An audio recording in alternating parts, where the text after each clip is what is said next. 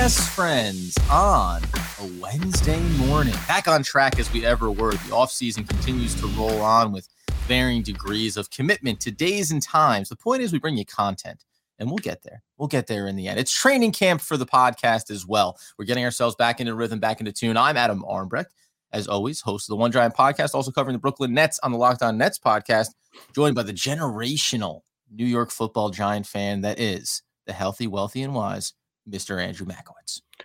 You know, Adam, this morning I'm lucky enough. I've a friend of the show, Matt. I'll leave his last name off because who knows if he told his boss whether he was working today or not. Invited me up for a nice little golf tournament this afternoon. So I'm rocking the golf attire. I'm excited to get out there and swing. I took a vacation day like a normal adult does, you know. Right. I didn't try to hide what I was up to. I didn't play hooky. It wasn't Ferris Bueller's Day Off over here at my house, you know. Oh, it's I think it started in the back of the throat, but now it's in the front of the throat, and we know what happens next. I'm not even going to go into the details, but I'll be back tomorrow. I will say, over the last couple of days, I'm a disc golf enthusiast. I enjoy it. I've been enjoying a lot of interesting games over the course of the Olympics as well, but I saw out in Oregon was the a professional disc golf tournament, an open. All these, I'm going to keep it clean, MRFers are out there wearing golf attire. Like they're wearing crisp pants with like the shoes and the collared button shirt.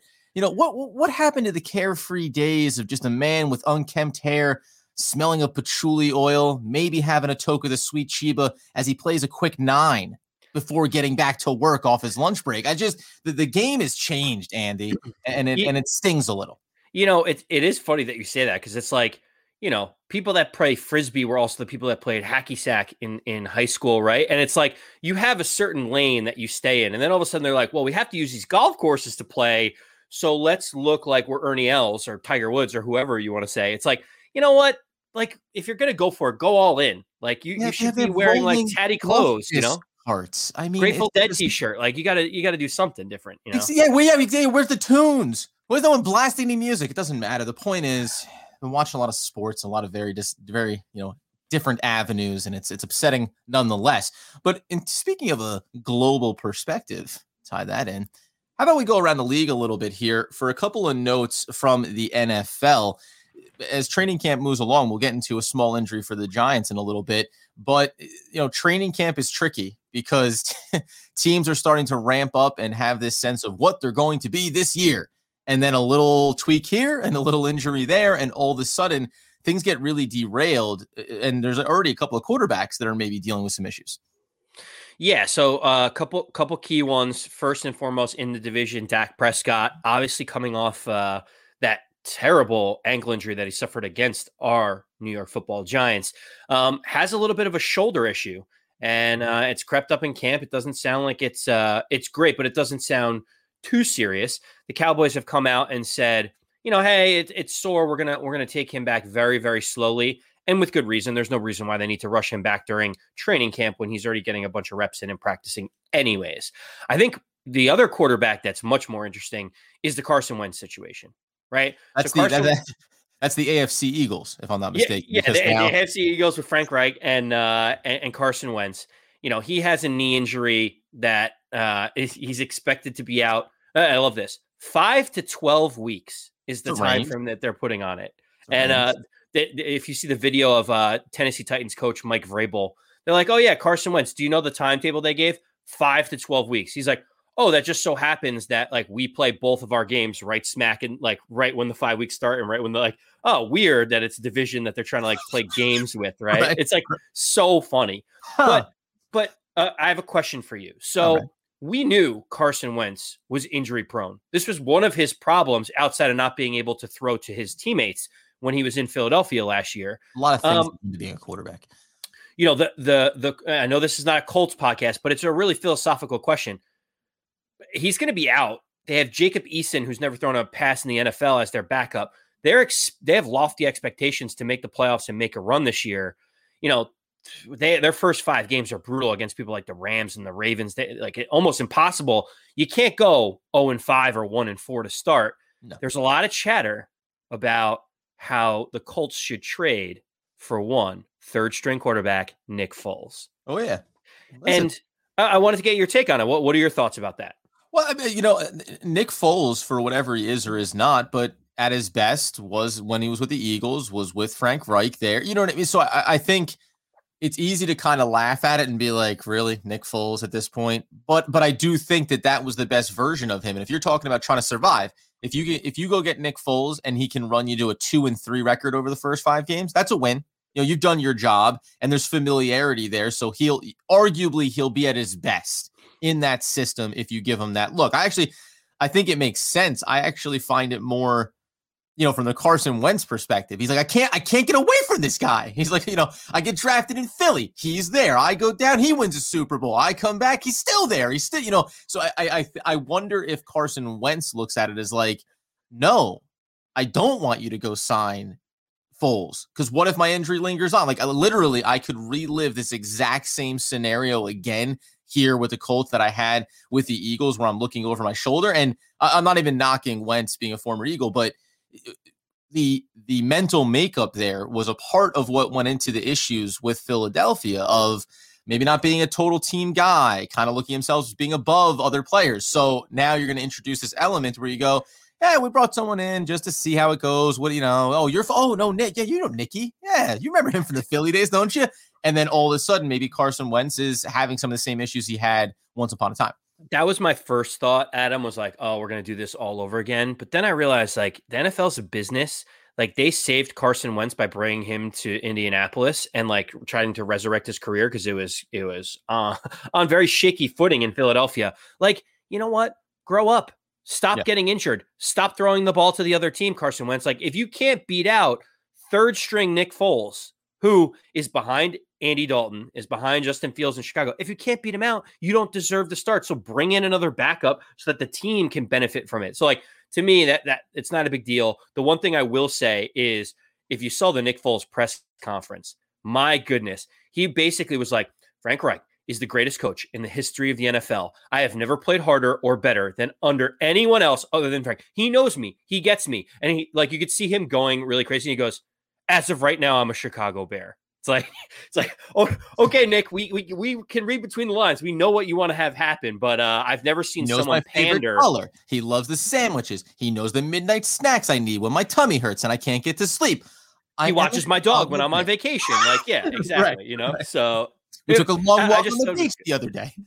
It's so good. I just think, all these injuries around the league are telling, early in training camp, it brings up all these questions. And to be honest with you, Adam, there was the chance for an injury at Giants training camp recently, right? Well, there was, yeah, and this is what makes the offseason interesting, because teams are going to take hits like this potentially, and it completely shifts divisions and perspectives on who is going to or not going to make the playoffs. The quick footnote out of Giants training camp was that Kenny Golladay tweaked his hamstring, non-contact, running a route, reached for it, walked off under his own strength, went into the training room. And that, in the same way, right, a guy coming off who has some injury concerns, something like that is just where you go, okay, they said no big deal. Just let me see you right back at practice the next day, please. Because if you don't, then it just, any of these things, I feel like this is that perspective of, it's a very delicate balance. When everything is healthy and everything's working, it's good. As you start to see these injuries come up, Shane Lemieux is on that list. Kenny Golladay with a little tweak. Now you start to, the structure starts to shake a little bit, and you're wondering if the foundation is sound. Can we just put Kenny Golladay in bubble wrap for like 2 weeks? Like can we just get through the next couple of weeks? I need him to catch one ball in preseason so that Daniel Jones sees him catch a ball in live action, and then bubble wrap him, put him off to the side, ice him down, and get him ready for week 1 against the Broncos. I just can't take any more injuries for any Giants, whether it's minute or not. Now, what you'd like to then probably see is, let's keep Kenny Golladay and maybe some of the other key figures on the Giants football team away from the brawls that may break out, and in fact did break out at yesterday's practice.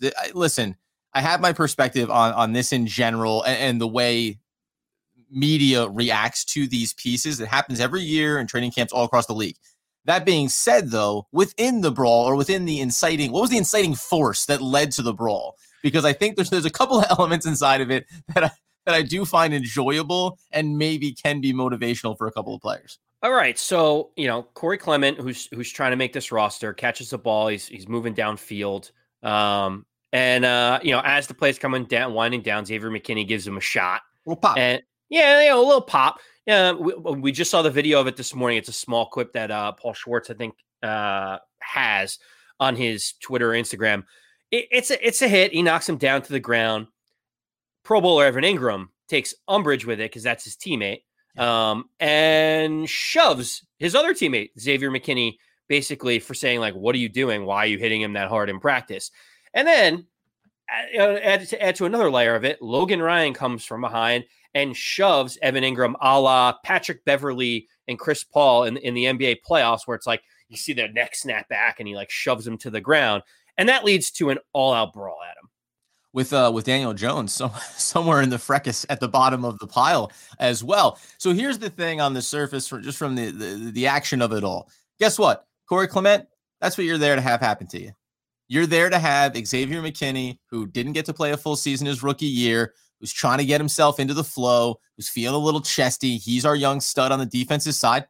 Pop, take a pop. That's you're there to be a punching bag. I don't know any other way to put it. Like, that's exactly what you're there to do, is to have a defensive player feel like he's really hitting his stride. And oops, went a little too far, gave you a shot. Now, I don't hate Evan Ingram coming into it, because I just wonder about Evan Ingram's demeanor. I wonder about his dedication, his motivation, right? All the things that we talk about with him as far as being a player that is going to finally meet expectations. I like that he mixes it up. And Logan Ryan afterwards, I mean, he had the quote around the idea, just to paraphrase, we're tired of losing. We want to win games here, some of the cliche stuff. But he even went as far as to say, the organization invested money in this team this offseason, brought in guys on both sides of the ball. Like, this is about winning. This is about showing up and putting in the work at practice. And yeah, it's going to get a little physical. In the hierarchy, like, most important this year, at the end of the day, it's going to be Xavier McKinney. Then maybe it's Logan Ryan, maybe it's Evan Ingram technically, if you believe in Evan Ingram, and then somewhere at the bottom is Corey Clement. So I think it makes sense. Like, that's the hierarchy of how this looks. Evan Ingram, I like you being a good teammate, but you're protecting someone that may not be on the roster in a week. Okay, look, so there's a lot to unpack here and on what you're saying.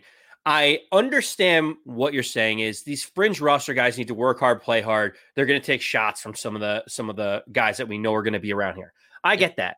Where I think you're misstepping, Adam, is that Corey didn't care about any of it. If you read all of his quotes, he basically said, like, we all understand the nature of the game. When you get hit, you stand right back up. I've gotten hit hundreds of times. I'm going to get hit again. He goes, the only thing that sucks is when you see these hits and then all these shoves, and all of a sudden the brawl goes out. While it's fun to like tackle each other and pile on, he goes, we all know that we're running laps and we're running and we're doing suicide sprints. He's like, that actually was the worst part of it for me, was like being in this pile of like people upside down, left and right. And like Joe Judge is screaming, blowing the whistle. And they're like, oh, yes, we're going to have to run. No, it's fine. I like getting hit. No, so I mean, by the way, that's such a football guy mentality, right? It's like, you can hit me as hard as you want while I'm having the football. The thing that stinks is like having to do wind sprints because we all got in a fight, right? Like, that's what he was upset about.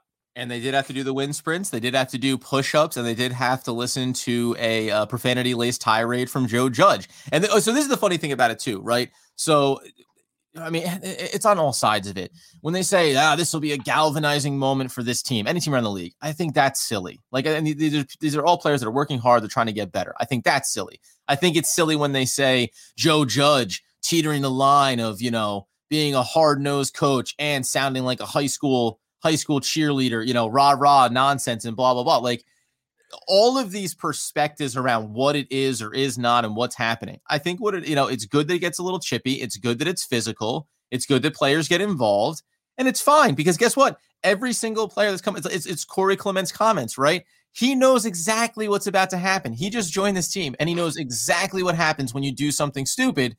Joe Judge is going to treat you like a child.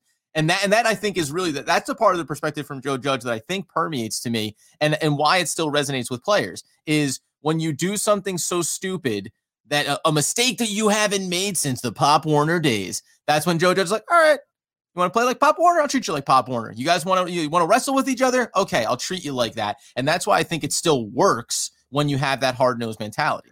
Yeah, agreed. Now, the challenge that we have here is about one Daniel Jones, right? So, like, all these guys are getting into this pushing and shoving match, and Daniel Jones is like, I'm going to protect my team. And he goes diving right into the pile. He ends up in the middle, if not at the bottom of this melee brawl. And so, like, they interview him afterwards. He's like, I got to stick up for my teammates. I need to have the respect. And so, like, he's saying all the right things. And, like, the mentality is good for, like, any other player that's not the quarterback on your team, right? Like, I don't know. Did you feel the same way? Like, having him jump into a pile where people are brawling, it does not excite me. That is not a really good thing. Well, my only thing about it is it's like nobody got hurt in this. And I know, like, theoretically something could have happened in there, but Logan Ryan isn't planning on getting in there and really punching Evan Ingram, in the rib cage and trying to crack something. Like, nothing is really going on in there that is going. Now, someone can roll an ankle and tweak something 100%. What if someone stepped on Daniel Jones's hand? Like, 100%. There's no reason for what if his body's like this and, like, some 300-pound lineman turns his shoulder and tweaks his shoulder? It's like for the amount of respect that he got from diving in the pile, the risk reward wasn't there. It's like, do you think Tom Brady would jump in that pile? Do you think Aaron Rodgers is Russell Wilson jumping in that pile? The answer is unequivocally no. They're not jumping in the pile. Guess what? Aaron Rodgers doesn't have anything to prove. Russell Wilson doesn't have anything to prove. And I'm not saying that, like, that one of the boxes Daniel Jones has to check is, like, is he tough, right? And some of the humorous comparisons to Eli Manning, like, and everyone knows how I feel about Eli Manning. Everyone knows how this podcast feels about Eli Manning. But Daniel Jones is a completely different animal than Eli Manning. You've seen how Daniel Jones looks physically. Like, he has muscles. Eli Manning was a sweet baby noodle sack slinging Super Bowl rings all over town. And that's great. Like, but I think that there is a difference in the physicality of Daniel Jones. He's had some injury tweaks here early in his career, right? But I've always stayed away from the idea of, well, not the quarterback though. My God, you're still playing football, right? And if you're Daniel Jones, you're still a guy that's going to be tucking the ball and running in the upcoming season. You're going to end up under a pile of a couple of players that are trying to do some damage to you. So I don't hate it, and I don't hate it from the perspective of, I do like the commentary of, I'm not above the rest of my team. Like, hey, they're getting into a scrum. By the way, Ingram, right? He's been here my whole career. I want him to be really good this year for me. He's getting shoved. I'm going to get into it a little bit. And I trust the idea, especially from the defensive perspective, outside of the incidental injuries that could happen, that everyone, Logan Ryan and all these guys, if you don't think they haven't gotten the clear message of, like, hey, a little, it all breaks out. Everyone's having a good time. A little poke, wrestle. Just, you roll Daniel Jones to the side. You turn him over like a hot dog on the grill. You roll him to the side and you keep going at the meat. Like, I typically, the quarterback always comes out of these things all right. As we just talked about Carson Wentz getting hurt during a drill, we just talked about Dak Prescott with a sore shoulder. Like, people are getting hurt in training camp in non-contact injuries. That's idea of prepared. Daniel Jones is prepared. The idea that, listen, these are going to happen in the regular season, great. My idea is, like, let's eliminate the amount of them that happen prior to a meaningful game. Like, if it happens in a meaningful game and he's diving on a fumble and he hurts his shoulder, like, at least it's all for something. Like, saving Evan Ingram, it wasn't like Evan Ingram was dying in a burning. Evan Ingram. Yeah. But it wasn't like he was jumping into a burning building to go save Evan Ingram and he got third-degree burns on his arm. It was a shoving match in practice. It's like, just someone, I mean, Jason Garrett, anyone has to pull Daniel Jones. Well, that's fine too. By the way, Danny Dimes. I understand that you want to ingratiate yourself with this team, and this could be a building moment. But I will be honest, if you ever do that again, I will slap you upside your head. Like that's what has to be said. Well, I was going to say that's probably where we can leave a relatively fun conversation around what happened in training camp. That's where the responsibility lies, is like, you want to see Daniel Jones being like, nope, I'm going to get in there. I'm going to mix it up with my guys. Like, I'm not going to let someone, on the defensive side push my guys around. And then you want Corey Clement, right? Or Evan Ingram, like if he's not directly in it, or a coach to be like, oh, and just, oh, no, Danny, and just slow him down enough so he can't get involved, and then things get broken up, and he's not directly a part of it, and he still gets to be the one that wants to be a part of it with his team without having to physically be in the mix. Listen, we come out the other side, everyone makes it, and what do you think about then beyond now, inside of this record, we had Evan Ingram, obviously a part of that there. Anything before we get into a little bit of an offensive line perspective, footnote, obviously about an addition since last time we were on, but anything around Evan Ingram, the wide receivers you want to touch on first? Yeah, really, really quick. So the brawl took up the majority of the headlines, but what is really catching all the beat writers right now is two things. One, and Adam, we have to unpack this, is they literally said Evan Ingram is catching every single ball that is thrown anywhere in like a 5-yard radius of his body. There's a video of Daniel Jones throwing one behind him, and he's running full speed and goes and turns backwards and makes this ridiculous catch, turns it into a spinning move that would go for a touchdown. He has looked unbelievable in training camp. And all the beat writers like see all their comments in the comment section of like, yeah, can he do it in the game? Like he has stone hands, all this different stuff. And they're like, I don't know what to tell you other than what I'm watching. And this guy is catching literally every ball, right? The only thing, I love it. It was said, he's on the team. I'm all fully behind him. I want him to do great. I think the easiest question would be, does he catch a lot of balls in training camp over the course of his career? You know what I mean? Like if we went back and looked and, do I go find the transcripts from the last 4 years? It's going to be like Evan Ingram catching every ball in training camp from Eli Manning. Evan Ingram looking great in training camp, right? If that's the carryover, then it's hard to put much stock in it. What I'd like to think is that we know that him and Joe Judge, they developed a good relationship, a little back and forth repartee. There was even I'm trying to think of the other defensive player it was Julian Love, who's had a heck of an exchange with Joe Judge through the media around some times at the fairgrounds. But maybe this is turning a corner for Evan Ingram though, right? Maybe the new coaching regime really is looking at him, looking at his skill set and saying, no, we understand that you're this fast guy, you're a wide receiver, a tight end, Let's focus in on what we need you to really be good at. That's securing the ball first. Everything else, your natural athleticism will take over. If we get this box checked, then those things will handle themselves and you'll be a better player for it. That's where I'd love to think it's going because the talent has always been there. It's a matter of him meeting those expectations. Speaking of talent, you turn it over to the wide receiving room and man, does Sterling Shepard look good. There was a video of him going against Isaac Yiadom. And he basically put Yiadom in a blender and had no idea where he was going. And the speed in which Shepard was making those cuts, I thought it was Kadarius Toney at first. That's how explosive he looked. And Adam, it's never been about his pass catching ability. It's never been about Shepard's athleticism. It's just been about whether Sterling Shepard can stay on the field for the Giants. Is he going to be there every Sunday? So and the way that you talked about looking at previous training camps about Evan Ingram catching the ball, I would double down and I'd bet to say that every single training camp that Sterling Shepard has been a part of, he has probably looked the part because, no contact, less injuries, all of the things that he does well just shine in training camp, right? Oh, of course. Yeah. I mean, again, the number change doesn't hurt. He looks quicker. He looks faster, more agile. We said it before. Actually, he does. You're right. It is the number change. That's maybe why I thought it was Kadarius Toney. I'm like, this has got to be someone new. It can't be Sterling Shepard, right? Well, and by the way, too, I mean, remember, he's coming into a potential, end of the contract. He wants to put his best foot forward. Technically, if you think about when players hit their prime, he's peaking. So you expect him to look really good right now. And if he can stay healthy, I expect him to have a career year now with Kenny Golladay on the field. If Evan Ingram's looking stronger, the addition of Kyle Rudolph, right? Darius Slayton in year number 3. This is such a bad one-to-one comparison to make. But but think about the way in which a Wes Welker has been used over the course of his career. If he can be quick, twitchy in tight quarters, that's where all of a sudden I think you're going to see him in that vein. It's probably what we expect Kadarius Toney to build into for the Giants. But when you hear the reports that they're not going to overload Kadarius Toney, and this is going to be a gradual process, as it is for all rookie wide receivers and rookies in general. This is a big year for Shepard, and every day that he looks great in training camp is another day that I get excited about him in the short term and maybe the long term.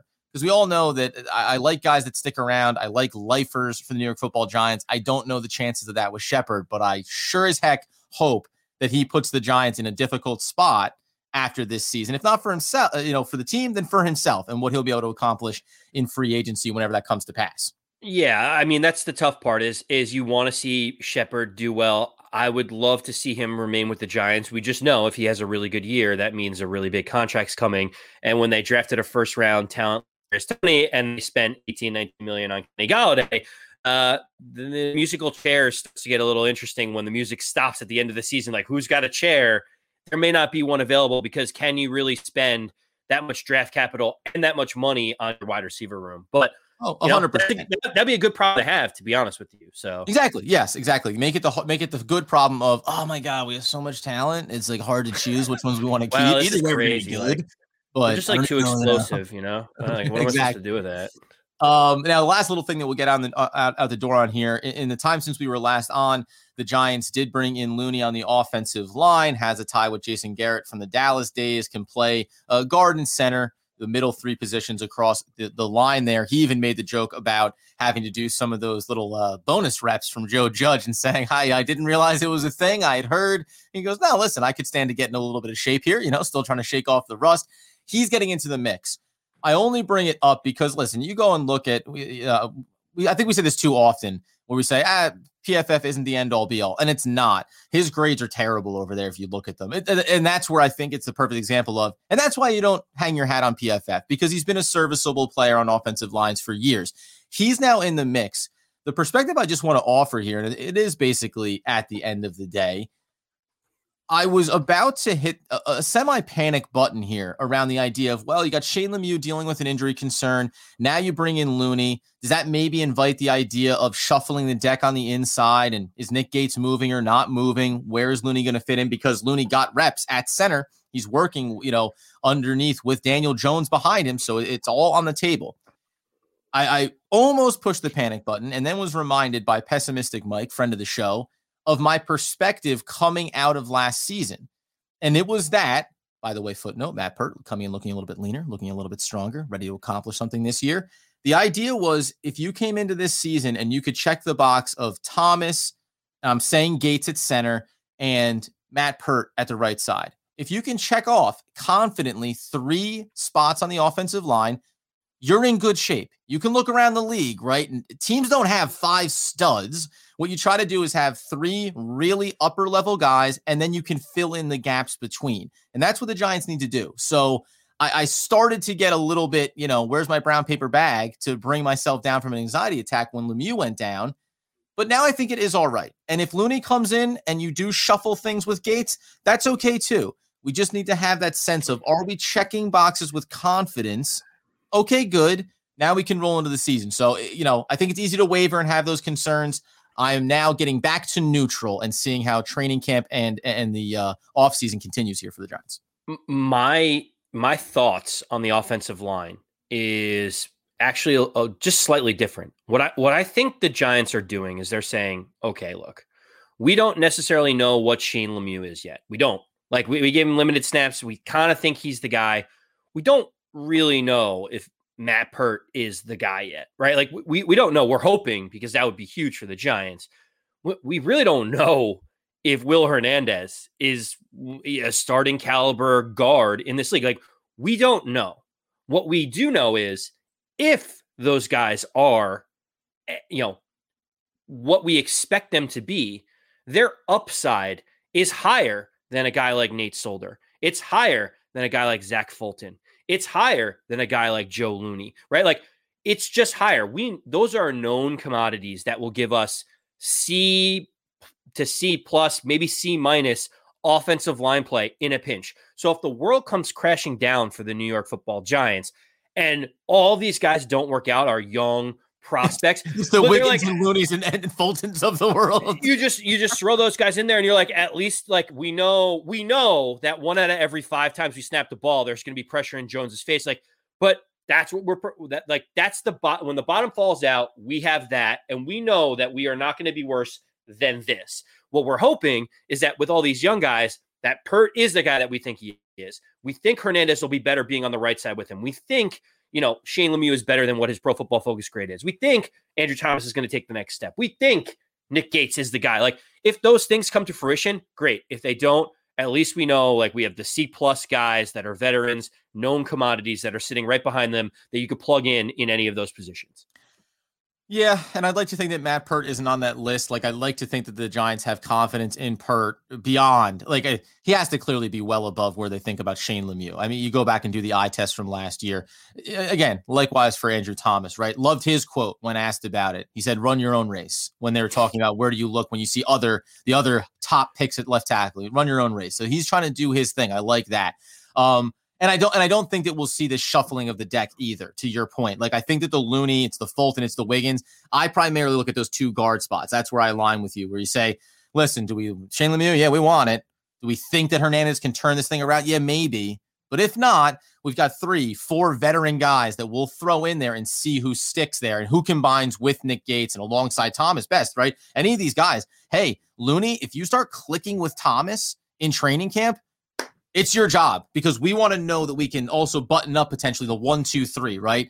Tackle, guard, center. So those are the kind of combinations I think they're looking for in camp. But I'm not far off from you, right? I think this is still the idea. It's evolving. It doesn't make Giants fans excited to think that, but the offensive line is an evolution, and it is yet to come to its final state. I think the last thing, and at the end of the day, for me, it's very simple. You bring in veteran leadership behind some of these young, promising prospects that you have, because you can't have another young, promising prospect backing up Shane Lemieux, so that if that doesn't work, then you bring that person in. If that doesn't work, then what do you do, right? Like, you have to have this veteran leadership behind, where in case of emergency, break glass. That's the type of signing that Joe Looney is for this offensive line. But let's hope that what we think about the starting offensive lineman is actually true. Very much so, my friend. And as we remind you to follow us on OGP, One Giant Podcast, on social media, rate, review, subscribe to the podcast as well. Heard a rumor, Colombo coming out of retirement as an offensive lineman, looking to tap into those ties with Jason Garrett for the New York Football Giants. Until next time, friends, enjoy that round of golf. Watch out for the sun reflecting off those pants. And as Andy Makowitz would want, need, and demand, the people know. As always, let's go Big Blue.